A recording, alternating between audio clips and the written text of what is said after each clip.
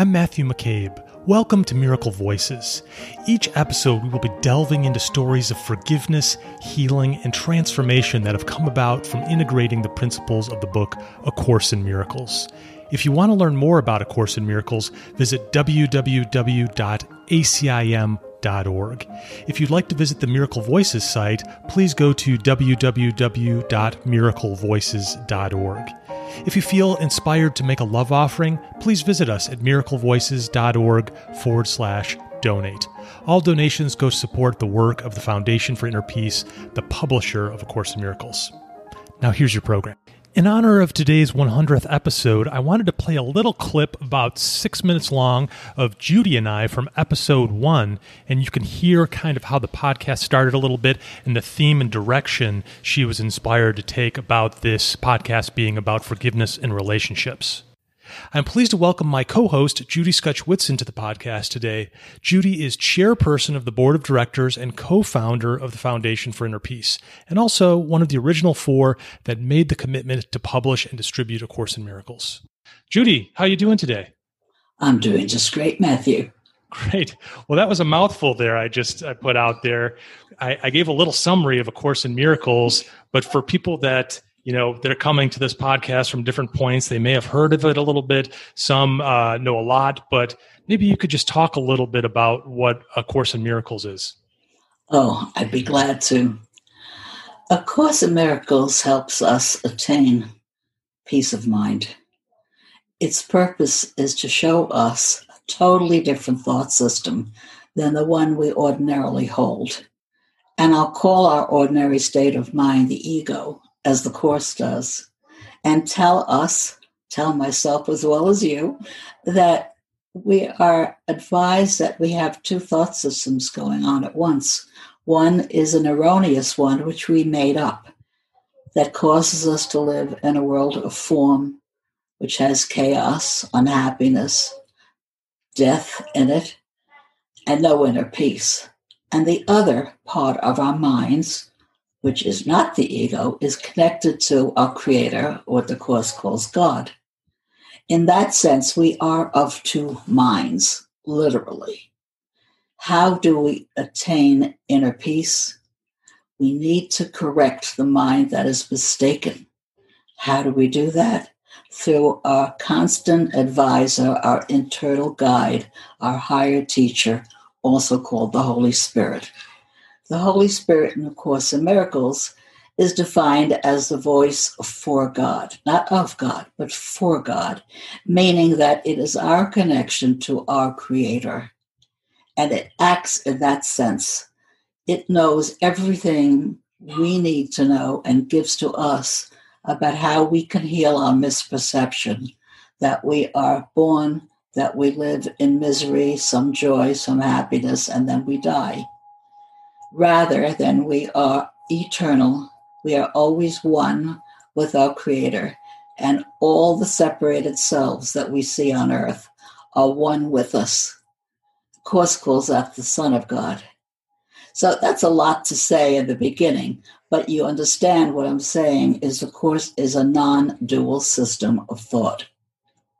Yeah. We, in our daily minds, we are duality. We think of spirit and body, or spirit and ego, as separate. Actually, we are spirit, period, and that's what the Course teaches us. Judy, I think it might be helpful for listeners to just talk about how the inspiration for the podcast came to you. Would you mind sharing? I'd be glad to. We're doing a series of webinars, and still are. A Foundation for Inner Peace has a discussion we call Let's Discuss various aspects of the Course, and we try to do at least one a month. And it occurred to me that I knew very little about podcasts, and I had many people telling me some excellent podcasts they had heard, and it felt as if there was very strong, I would say, compulsion or inner guidance that we should start this, and not knowing how to at all. I hoped that someone would come who did, and it turned out Matthew, a very good friend, has had experiences with podcasts, and he and I decided to be a team, for which I'm very grateful.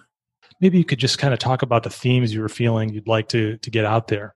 Basically, I feel that this podcast series hopefully will be one of uplift, something one can listen to and feel glad and feel joy as we go through the opportunity of telling the stories of various people who will indeed be themselves telling their own of forgiveness in their lives. And what we mean by forgiveness is not just, telling someone that you accept him or her even though he or she hurt you. That's not the way a Course describes forgiveness, but rather the theme of forgiveness, which is the correction of misperception. And what do I mean about the correction of misperception? If we see someone else as separate and we see someone else as erring against us, and if we see ourselves as attacked, we really need to stop and reconsider how we can see the situation in another way. How can we correct our perception of this individual with whom we're having a difficulty? Yeah. Therefore, A Course in Miracles, which is geared for that, forgiveness is its center. Forgiveness, it says, is the key to happiness. It tells us exactly how to do this. And so we would like to share people's stories which illustrate this.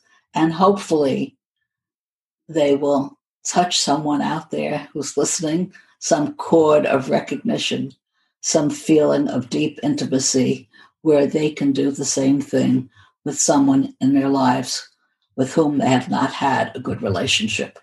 A Course in Miracles is about relationship. That's what distinguishes it from many other spiritual paths. And so it's relationships we will be talking about. I hope you enjoyed that clip from episode 1, and now on to our 100th episode. Hello, everybody, and welcome back to another edition of Miracle Voices. This is your co-host, Matt McCabe. I'm here with my co-host, Tam Morgan. Tam, how are you doing today on this 100th episode of Miracle Voices? Is it really? It is. That. You saved that information. I did. I wanted to ambush you with it. Wow. But although it's not my 100th, it's your 100th. It's the 100th of the show, right? Right. Yes. Right. So you've done 100. I just came in after my mom. So what, which one I'm on?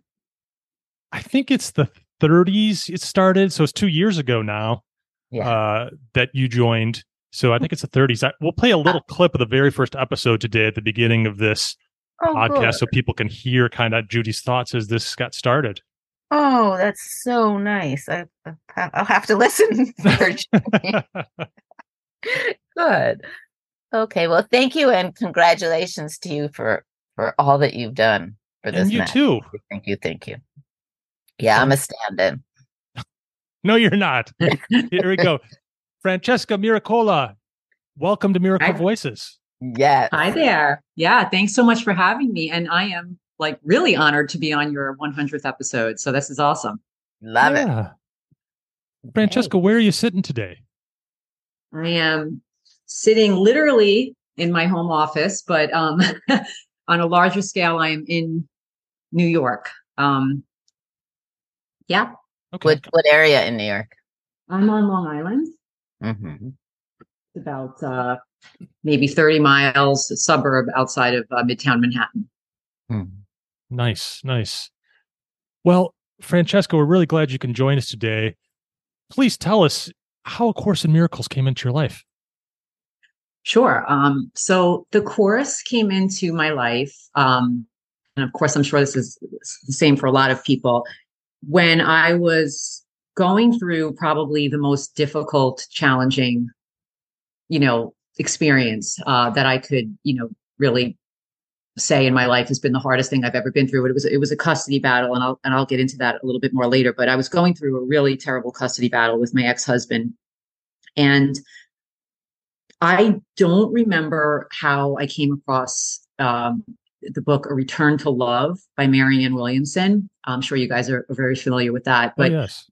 So, I don't know if someone gave it to me knowing I was going through a hard time or recommended it to me. I don't even know if I was browsing in a bookstore and it caught my eye. And sometimes I'm I think that book just showed up on my nightstand one night. But anyway, I read A Return to Love by Marianne, knowing nothing about A Course in Miracles or any of this. And I just, something spoke to me, right? Sort of like recognized something in reading The Return to Love. And strangely enough, it gave me a little sense of peace during this absolute chaos and drama and pain I was in. But, as I guess most of us do, or at least I did at the time, I kind of knew something was there, and I was a little like intrigued by this Course in Miracles that Marianne was referring to. But, did I go out and get it and start practicing and all that? Of course not. I stayed focused on, the drama at hand, but it was there in the back of my mind. So fast forward at least a decade later, maybe even 12 years later, I am sitting down for my first consultation call with a book coach. I wrote a memoir, and the publisher had introduced me to a book coach, who she felt I needed to work with and write, and definitely so. But anyway, we were on our first consultation call, and we were talking about a topic, and she says to me, "Hey, have you ever heard of Marianne Williamson?" And I was like, I just had a laugh to myself. So anyway, she refers me to a YouTube video of Marianne's, and she said, I think you should really listen to this video.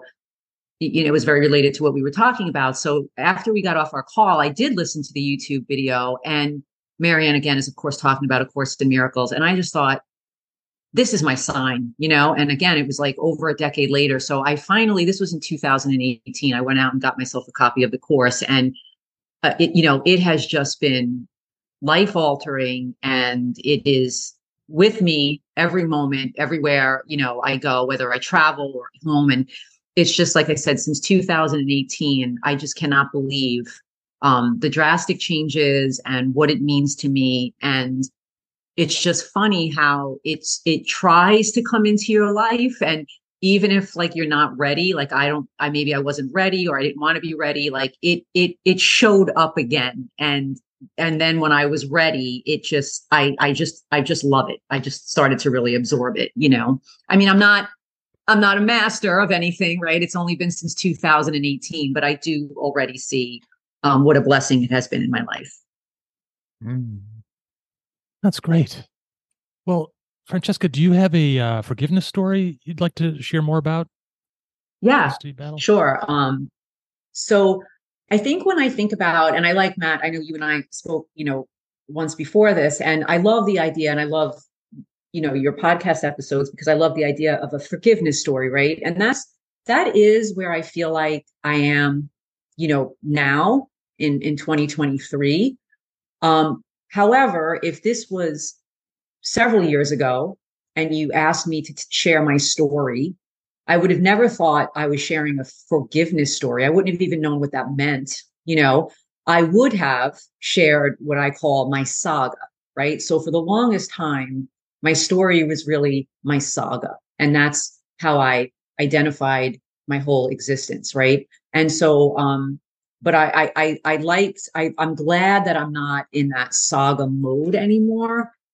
But I do have to start, of course, with the saga, because that's what led to my forgiveness story. But I just want to start by saying it's kind of refreshing to realize, and in preparing a little bit for this podcast and talking to you, it kind of dawned on me that I was like, wow, it's so refreshing, like to know that that's not my story anymore. Right. So, but I will start there with the saga. And I think, basically, I married a man that I just did not love. I mean, I knew I didn't love him. And what's worse than the fact that I did not love him was, he turned out to really be, an abusive sociopath, I guess, for lack of a better description. And, all the red flags were there. And, but I had so many fears and anxieties at that age, and even earlier on, up until meeting him. I think I felt cultural and family pressure to be married. I also feared I would be alone if I ended the relationship. I was following a very expected path. Again, maybe not for everyone, but at least in my background and my culture. And so despite every gut feeling, and every almost, they say that your inner voice is kind of a whisper. I mean, it was actually, really getting noticeable. I just ignored it. I just really ignored it. And I went ahead with this marriage anyway. And, I know now, but it's like when you enter into anything from that fear and anxiety and just all the wrong reasons and whatever I had going on, what turned out to be a not so great choice turned out to be a very toxic, abusive, very dysfunctional. It just kept snowballing, from there. And we weren't married for too long. It was a few years, but even through all the, it went from I shouldn't marry him to, oh my God, I really need to get out of this marriage.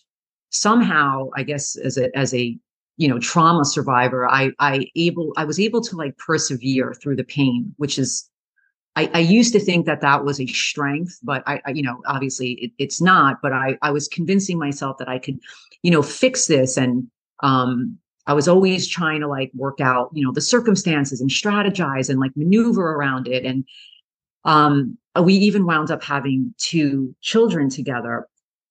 But I think one night we had a very, very vicious fight, and it really just left me degraded on the kitchen floor. And the 2 babies at the time were in the other room. And I think I kind of had that moment where my love for them was stronger than all the fears I had. And even though I was sort of able to tolerate what I was tolerating when it was just me, something about the love, that I had, of course, as a mom for my children, really just, there was like a little light that went off that night. And I wound up, changing the locks. And that was the start of our separation, which ultimately led to, a divorce. We never reconciled, obviously. But I thought that changing the locks and ultimately getting a divorce was okay, solution, like problem solved, like that is out of my life now. But I don't know, like I obviously at the time, again, I didn't know it, right? I believed that fixing something externally was going to just now kind of give me some peace and make me happy and be able to live my life. And I was really at that time not focused on my inner world. So of course my problems really didn't go away. And a couple of years after we were legally divorced, he wound up taking me back to court. He sued me for custody of the boys. And at this point, they were very young. They were, anywhere between the age of like, I forget, it was like 4 to like 4 or 5. They were young, and it went on for about 3.5 years. So he came back into the picture, sued me for custody. And I went through this really vicious court battle that he was able to manipulate, unbeknownst to me at the time, due to some, connections that he had.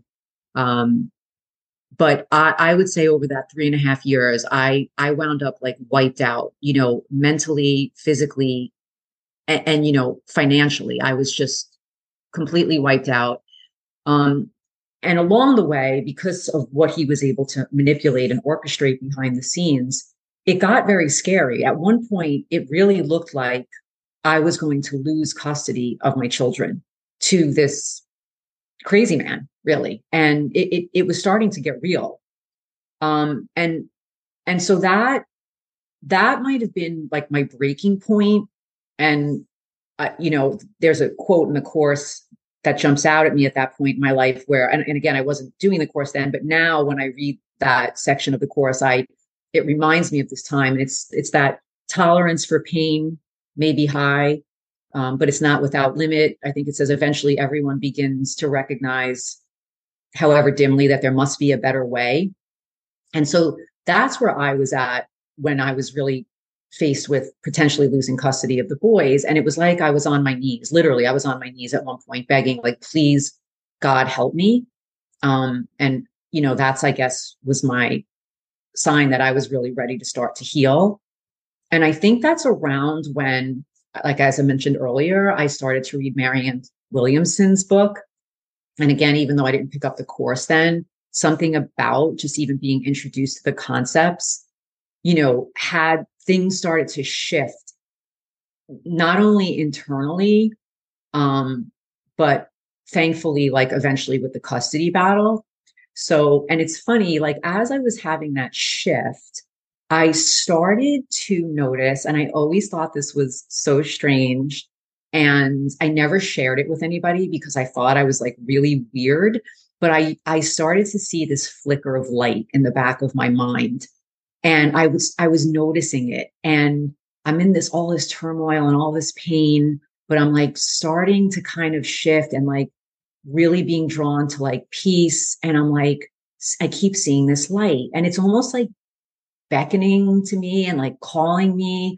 But I'm like, all right, I this is weird. But also I would hear a voice saying to me, you have to write a book. You have to write a book. So there was always this like kind of book thought there. And I'm not a writer at all. Like I'm in financial services. I'm the most, like at the time anyway, I thought I was like the most type A, like, the balance sheet has to balance, like whatever. So this whole like write a book, like light calling to me was just strange. But anyway, things started to really shift just by like the slight invitation. And again, not to have to go through all the details of the legal system, but thankfully, as I was doing my inner shift, the external was, as the course would let us know, the external was starting to shift as well. And the court situation did resolve itself. It resolved itself very much in my favor.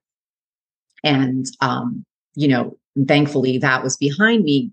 But similar to when I changed the locks, even when I was out of the court system and through the custody battle, I still didn't fully feel totally at ease. I knew still something was off, and I just, couldn't really place it because again, I was like always focused on what are the external circumstances of your life.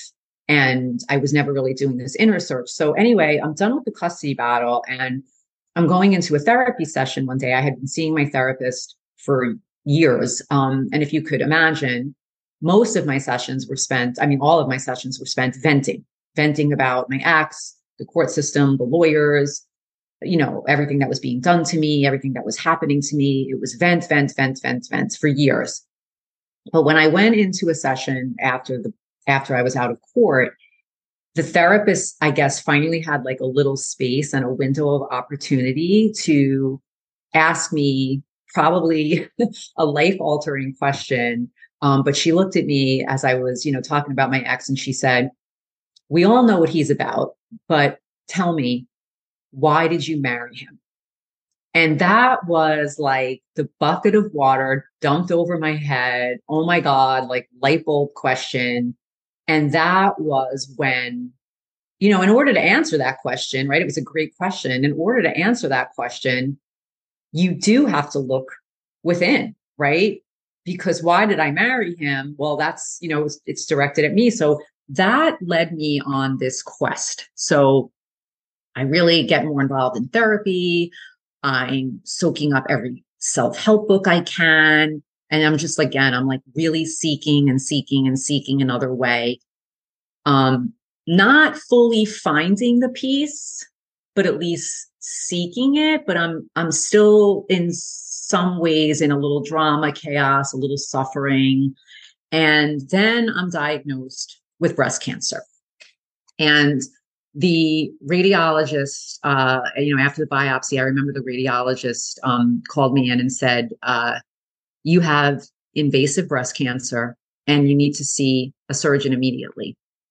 And I swear my first thought was my children. I said, I'm going to die young here on these kids. But my second thought was, I'm going to die without having ever written that book that was like calling to me. So thankfully, I go through a couple of surgeries and, everything turned out to be okay with my diagnosis, and my treatment was very mild. So when I'm through the breast cancer surgeries, and whatever I had to go through there for about a year, I finally sit down to write this book, this memoir. And to be honest, even though I was starting to do some inner work, that first draft was angry. It was angry. And it was also, by the way, very poorly written because I'm not a writer, but I sit down and I write this like venting, angry tale of, again, what my ex did to me and how awful family court is, and the lawyers are just like money suckers. And, it was just blah, blah, blah, blah, blah, blah, blah, anger, type, anger. And so because I'm kind of clueless to the writing world and publishing and whatever, and I'm thinking, oh, I got, I got a good product here. I submit it to a publisher and they kindly get back to me and they tell me, look, you do have a little story here, but you need to work with a book coach. And that's when, as I had mentioned earlier, how the course came into my life. That's when they put me in touch with this amazing, amazing book coach. And again, it was during our first consultation call that she references Marianne, and I finally come to A Course in Miracles. And so I would say that, and this was again in 2018. So it was a combination of starting my practice of A Course in Miracles, along with, if you could appreciate, a very cathartic experience of writing a memoir. All of a sudden, I felt like I had a rapid fire release of so much like toxicity that had been within me. Like the two coming together was like really just like a helpful way for me to really finally start to purge what was within me. But so both really helped me. But I will start, of course, with the Course in Miracles. And what really did it for me was, I guess there's a quote somewhere where it says, "Let me look on the world I see as the representation of my own state of mind." And, that is the quote that really, really, really hit me. And so it was really A Course in Miracles that helped me realize that was whatever was happening to me just really reflected what was stirring inside of me. And so I started to really go within and determine like each pang that I felt, like each cause of pain, like what was it, and there was like, whether it was a story of like guilt, shame, resentment, anger, anxiety, sadness. And, no matter what was happening, it was like, there was always, it felt like an old wound was there. There was an old wound, and I would vent at first. But the course was teaching me that like no amount of venting was really going to offer me relief. I was starting to get introduced to this concept that like forgiveness was really the only cure. And I had to like learn to let go of my grievances. And the course was also teaching me to kind of see the love or lesson there had been in every situation. So slowly, by working with the course, I'm really introducing myself to this concept of forgiveness, and the course really frames forgiveness in a much different way than what we think forgiveness is, right? I've learned it's not like a holier than thou pardon of like another person. And, it's just more, like I said, like kind of like a letting go to offer yourself some relief, right? And I found that for each story that I was like analyzing, and there was like a person that I thought I had to forgive or let something go, like behind every story of what I thought was done to me or happened to me, it turns out that as I was peeling back all these layers, behind every story, there was like a self-betrayal or a decision that I made or a mindset that I was in or a fear that I had acted out from. And And so it was like, wow, I'm thinking I need to forgive, my mom or my dad or my ex or the Catholic school that I grew up in, or, my judgmental relatives. And, the list goes on and on. My ex, my ex mother-in-law. But I was like, wow, the person that I really need to forgive is actually myself, you know? And and that's where I feel like a lot of my work really did take off. Like I noticed, it took a little while to get there, but it's kind of nice to see that, okay, this is really, I have to look at myself. And I had to learn to offer myself compassion, because at first, I'll be honest, I was like angry again. I was like, oh my God, I did this to myself. Like, what was I thinking? Or, oh my God, why did I act like that? Or, so I was either like angry at myself, or sometimes I was like ashamed of some of the things I did and some of the choices I made. I had a lot of regrets.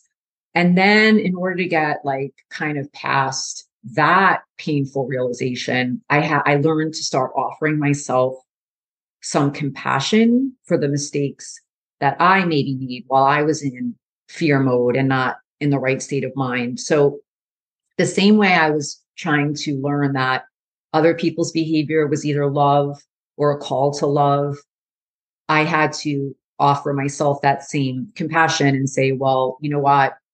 That was sometimes I either acted with love, and when I wasn't, it was just maybe a call to love or a need to heal. And so slowly I started to, just offer myself some compassion. And I do feel so much more at peace with myself and with others. And I noticed, and it's true, and it really is an experience. And you can't really, I guess, always tell people this, but when you experience, it's like, wow, you realize it's true, that the more and more I was releasing so much of this pain that I was holding on to internally, the more my external circumstances really did start to improve. And I used to go at life almost like a whack-a-mole. I mean, I don't know if you know that little like carnival game, but anything that came up, it was like, I was, okay, I have to address this. I have to address this. I have to address this. I have to, but that's not how you have to live. It's like all internal. And then I'm like, oh my God, wow. Like life kind of really does miraculously take care of itself. So it's just, again, the practice of a course has been amazing. And I think my biggest forgiveness story is the story of forgiveness for myself. But as I mentioned earlier, the other main component of my healing story was really the cathartic experience of, writing the book. And it really was like similar to the course, because as I was writing, right, like the stuff that really was jumping out at me from the page it was my fragile emotional state, my thoughts, my beliefs, and my fears. And quite frankly, my frayed nervous system was really what was causing my angst all along, right? It was like, again, how the course says, like the energy, it was all like my energy that I was projecting on the world around me. And the more I was writing, my ex actually kind of seemed irrelevant, right?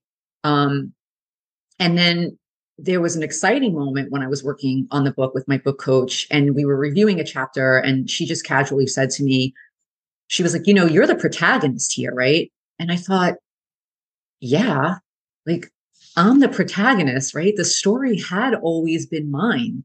And the protagonist really gets to decide how the story unfolds.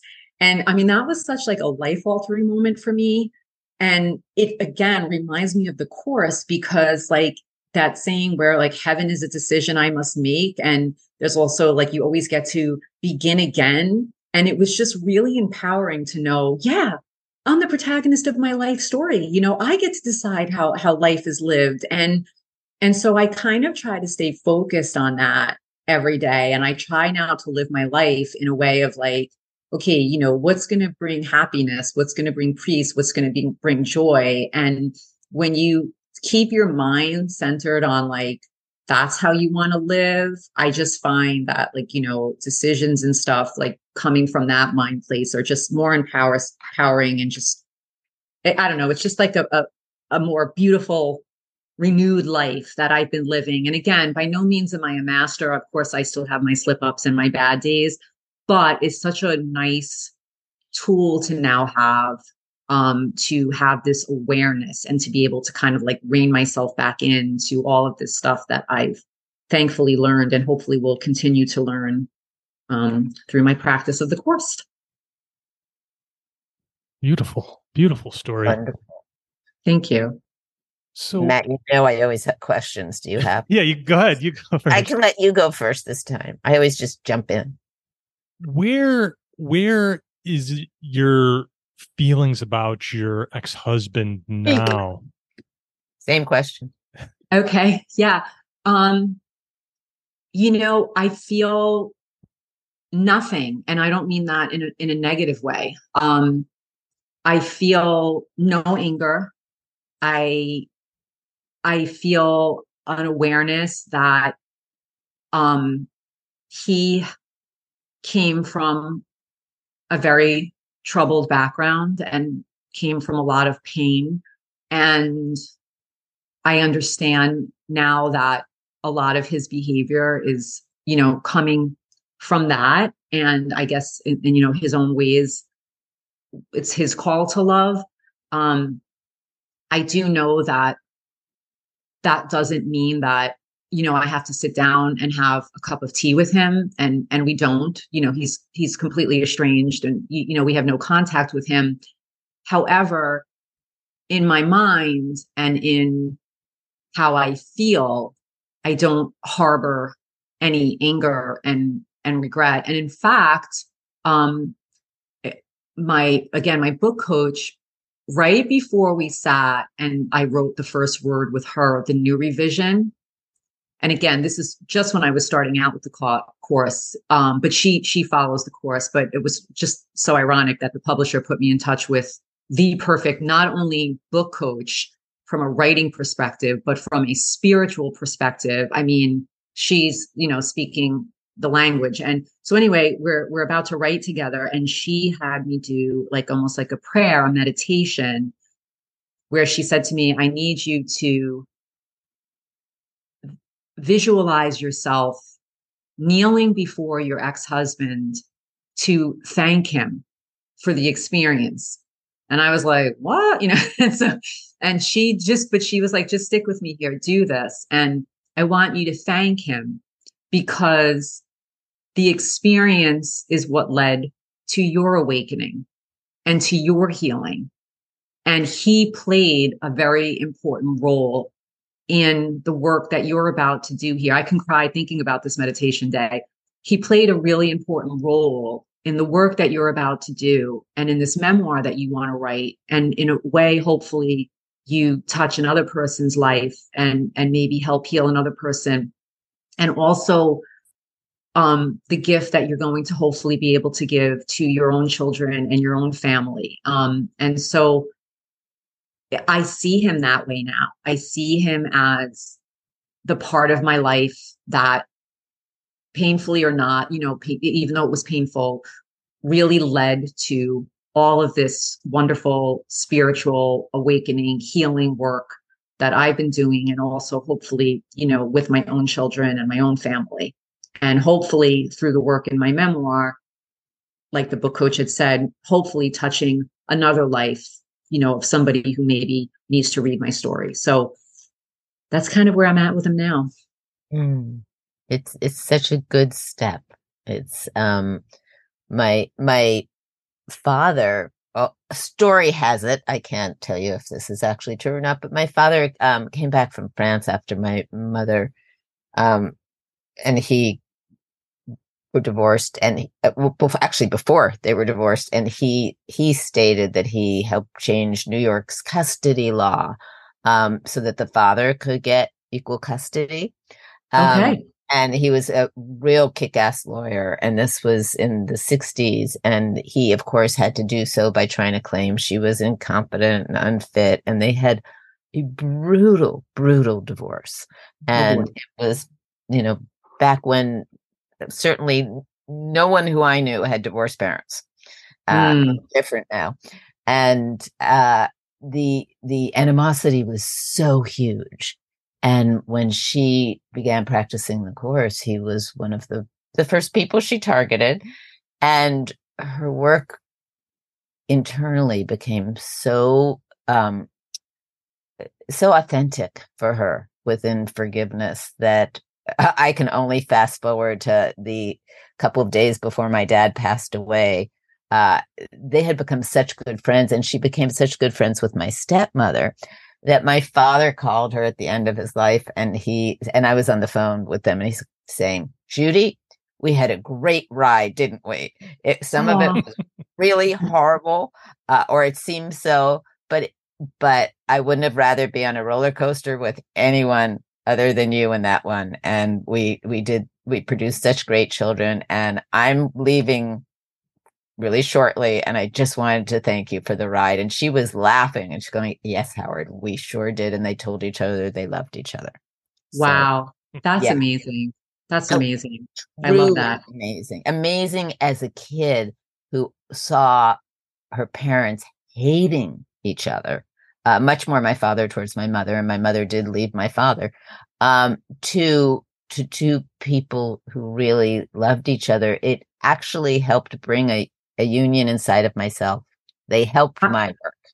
I'm so glad you shared that, because that is something that I have to work on internally. And you're sharing now from the lens of the child who went through that. And I often think back now with some of the awareness that I have, my goodness, all those years wasted in battle and the impact that it obviously had on my children. And of course, I wish I could take that all back.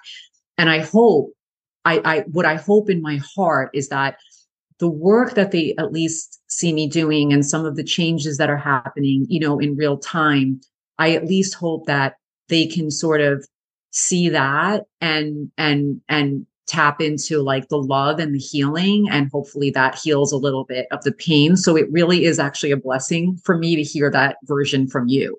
Oh, I'm glad, because it does make a difference. And the more you get in the course practice of actually starting to understand that it never happened, that everyone was just characters in this dream, it releases your sons from this narrative. Because still, when you write a book, believe me, I know, a narrative becomes very strong, and you still get into a different version of the story. Mm-hmm. And as you truly start to release the story itself, which is very threatening, because then who are you? And guess Yes. what? The answer is shown, we are love. As that get released, it's almost like, in a narrative way, it not only gets felt and healed through your sons and for your sons, but also retroactively, hard as it is to imagine, because time kind of shrinks and disappears, so that the healing goes to ancestors. The reasons that you could cite, even in your own family and your own history with your own parents, to make the choices to marry a sociopath happened generationally before you. And Absolutely. it goes in all multi directions. So it's pretty extraordinary. And you don't have to dwell on the pain that you've caused for your children. That was that, because that was then, and what needed to happen on this path for the release of all of this. And Yes, thank you for that. it was all a gift, and they get these same choices as they grow up and mature that you have right now. They can blame you and go to therapy, and my mother showed us all this anger for all these years, no matter how much everything you did to protect them. Or they get to be on a path where they start to realize, oh, can let that story go, because you're showing them that you're letting it go. And I love it. Thank you. it doesn't mean you have to rush into the arms of your sociopathic ex-husband, although, as you know, the labels that we use for people are also become characters Yeah. in this movie. So, Yep. But perhaps one day we will be there, but it's nice to at least be there in thought. And you are already there. You just have to step into it, and that's what time is for. It really is. Yes. Yes. But I love, and I thank you for bringing up one of my favorite quotes in the Course, which is tolerance for pain may be high, but it is not without limit. Eventually, everyone begins to recognize, however dimly, that there must be a better way. And therein lies the birth of the Course. Yeah. And we all come to it. We all come to it. Yeah. Yeah. Different points in different ways. And that's where the narrative comes in. So thank you for your story. I found it extremely helpful. Thanks. I'm so glad we use the word story instead of like history or something like that, because it's what it is. It's a story. And I was thinking about your story, Francesca, and I remembered having a conversation with this woman that is an expert on codependent, like really nasty kind of codependent, toxic relationships. And I said, who are the people that recover from these terrible codependencies? Like, is there a trend you see among them? And she said, yes, there is a trend. And I go, well, what is that? She said, they went at one point realize the story they've told themselves about who they are and what's happening is simply not true. And I said, oh my God, this sounds just like A Course in Miracles. This is a story. This is just, it's something, a fiction that I have to let go. It's a belief I had about myself before this body existed, and it's acting out in my consciousness now. And it's letting go of that story, but it's so hard. Like Tam was saying, we define ourselves by it. Who am I without it? Am I the hole in the donut? What's the hole in the donut? It's the nothingness. And it's something we just can't, we let go of it. And there is something there when we do. So that was, and it's a little scary at first to let go of it and not, like you said, know who you are, or, well, wait, how do I like live life now? And what is, and you really do, it's a little scary to kind of question everything that you thought you believed up until now, and you feel a little lost. But I found that there could be something fun though and creative, right, about the excitement of, well, what could I paint now? Like, what could I create now? What show can I put up on that stage now? So there could be like a fun and exciting, it's like that clean slate feeling, Yeah. And I think it's put well in the Course. I mean, even though there's so many different levels of the evolution to this in the world of form, but going from the dream to the happy dream. Yes. And the happy dream doesn't mean that everything goes well outside. Common mistake, happy dream. Oh, now everything is fine. No, it's one's attitude about it shifts so completely that one can maintain one's peace and happiness amidst whatever is going on out there. Yeah. And when you're there and when you're not, right? Yeah. Yeah. Mm-hmm. Yeah. And the stories inside our head kind of go from what used to be the Jerry Springer show to now kind of like a more Oprah type version of I love that. reality. That's great, Matt. I love that. One step toward the happy dream. But the Jerry Springer show is a little fun to watch. Let's be honest. We get addicted to that drama. We all have that Jerry part in us, right? Yeah. Those were my grandmother's last words. She came out of a coma, and she came out of a coma a few times before she passed and said some gems. But her last actual words were, "What time is it? Is it time for Jerry Springer?" And then she went back into her coma. Oh my gosh. And then she passed that day. So I mean, they were just such fabulous last words. That's classic. Yeah. So, well, Francesca, what do you do when you get caught in the ego storm and it just all feels so real and painful and you want to project on someone? And I'm not in the mood to talk about A Course in Miracles, and maybe I want to throw the book against the wall. What do you do in that situation to try to get back on track? I think I will say that thankfully I catch myself earlier on in my psycho spiral now. Like I used to really go into a spiral and it could last for days, weeks, even longer. Now I'm aware when I'm kind of losing it and I'm triggered. And then I'm usually able to say, ooh, a trigger. What is this showing me? What is this? So like I said, there's an awareness. I could catch myself. And then the trigger, instead of it causing me to like lash out and project, I'm like, ooh, trigger. It's almost like, little gem, little gift. What is this trying to show me? There's something new here I need to learn. There's something new here I need. And that tends to kind of like calm me down. And I take it as an opportunity to say, okay, let me kind of like go sort of talk to myself and process this internally versus lashing out. Now, there are times that I cannot catch myself, right? And as we all slip up. And so when I slip up, I now kind of turn to the Holy Spirit. I feel like in the past, when I would slip up, then I would be like, I would regret it or I'd be ashamed, right? So then what I would tend to do would be like, oh boy, I really messed up there. Well, I'm going to dig my heels in further, because instead of like, I couldn't deal with, I guess, the guilt or the shame for like what maybe how I acted out. So I would almost have to like justify it. So then it would just kind of like get worse and worse and worse.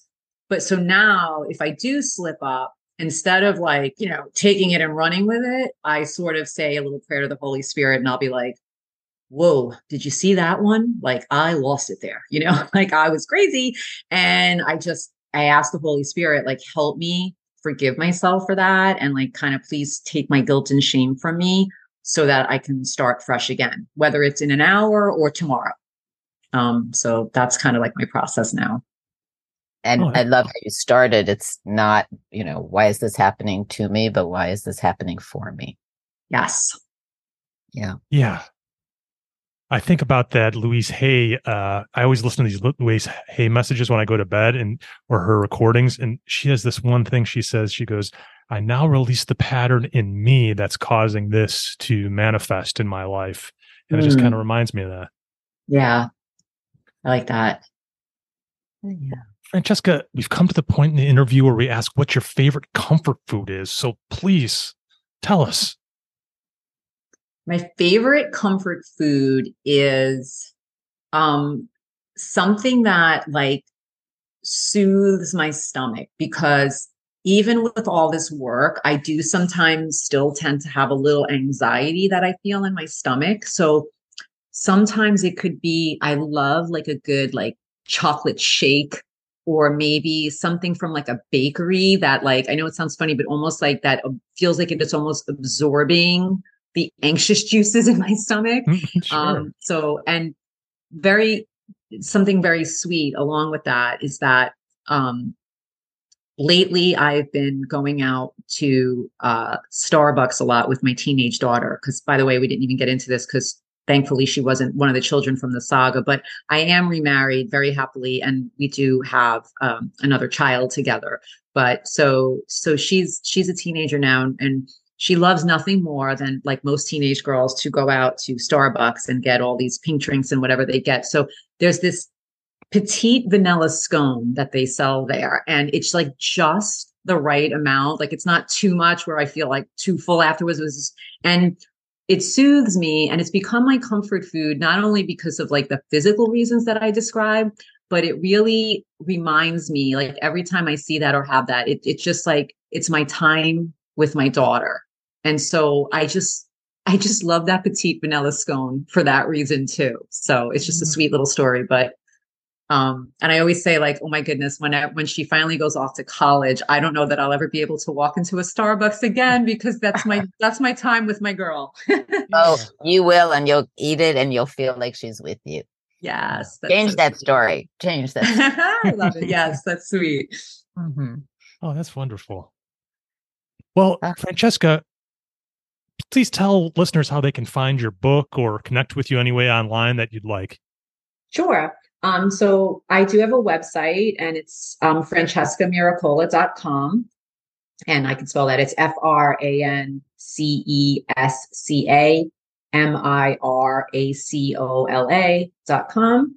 And the name of my memoir is I Got It From Here, a memoir of awakening to the power within.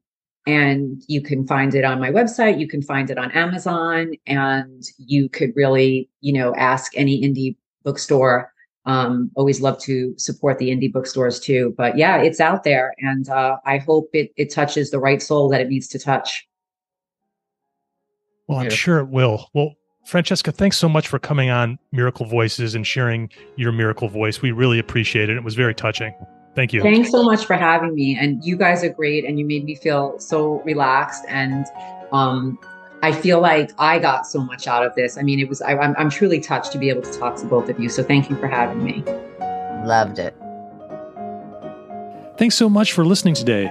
Please subscribe to Miracle Voices by hitting the subscribe button on your podcast app. If you are enjoying these conversations, please consider leaving us a review on Apple Podcasts, Spotify, or whatever podcast app you use.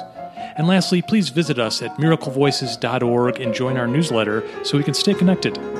Until the next podcast, I want to leave you with my favorite course quote: "When you want only love, you will see nothing else."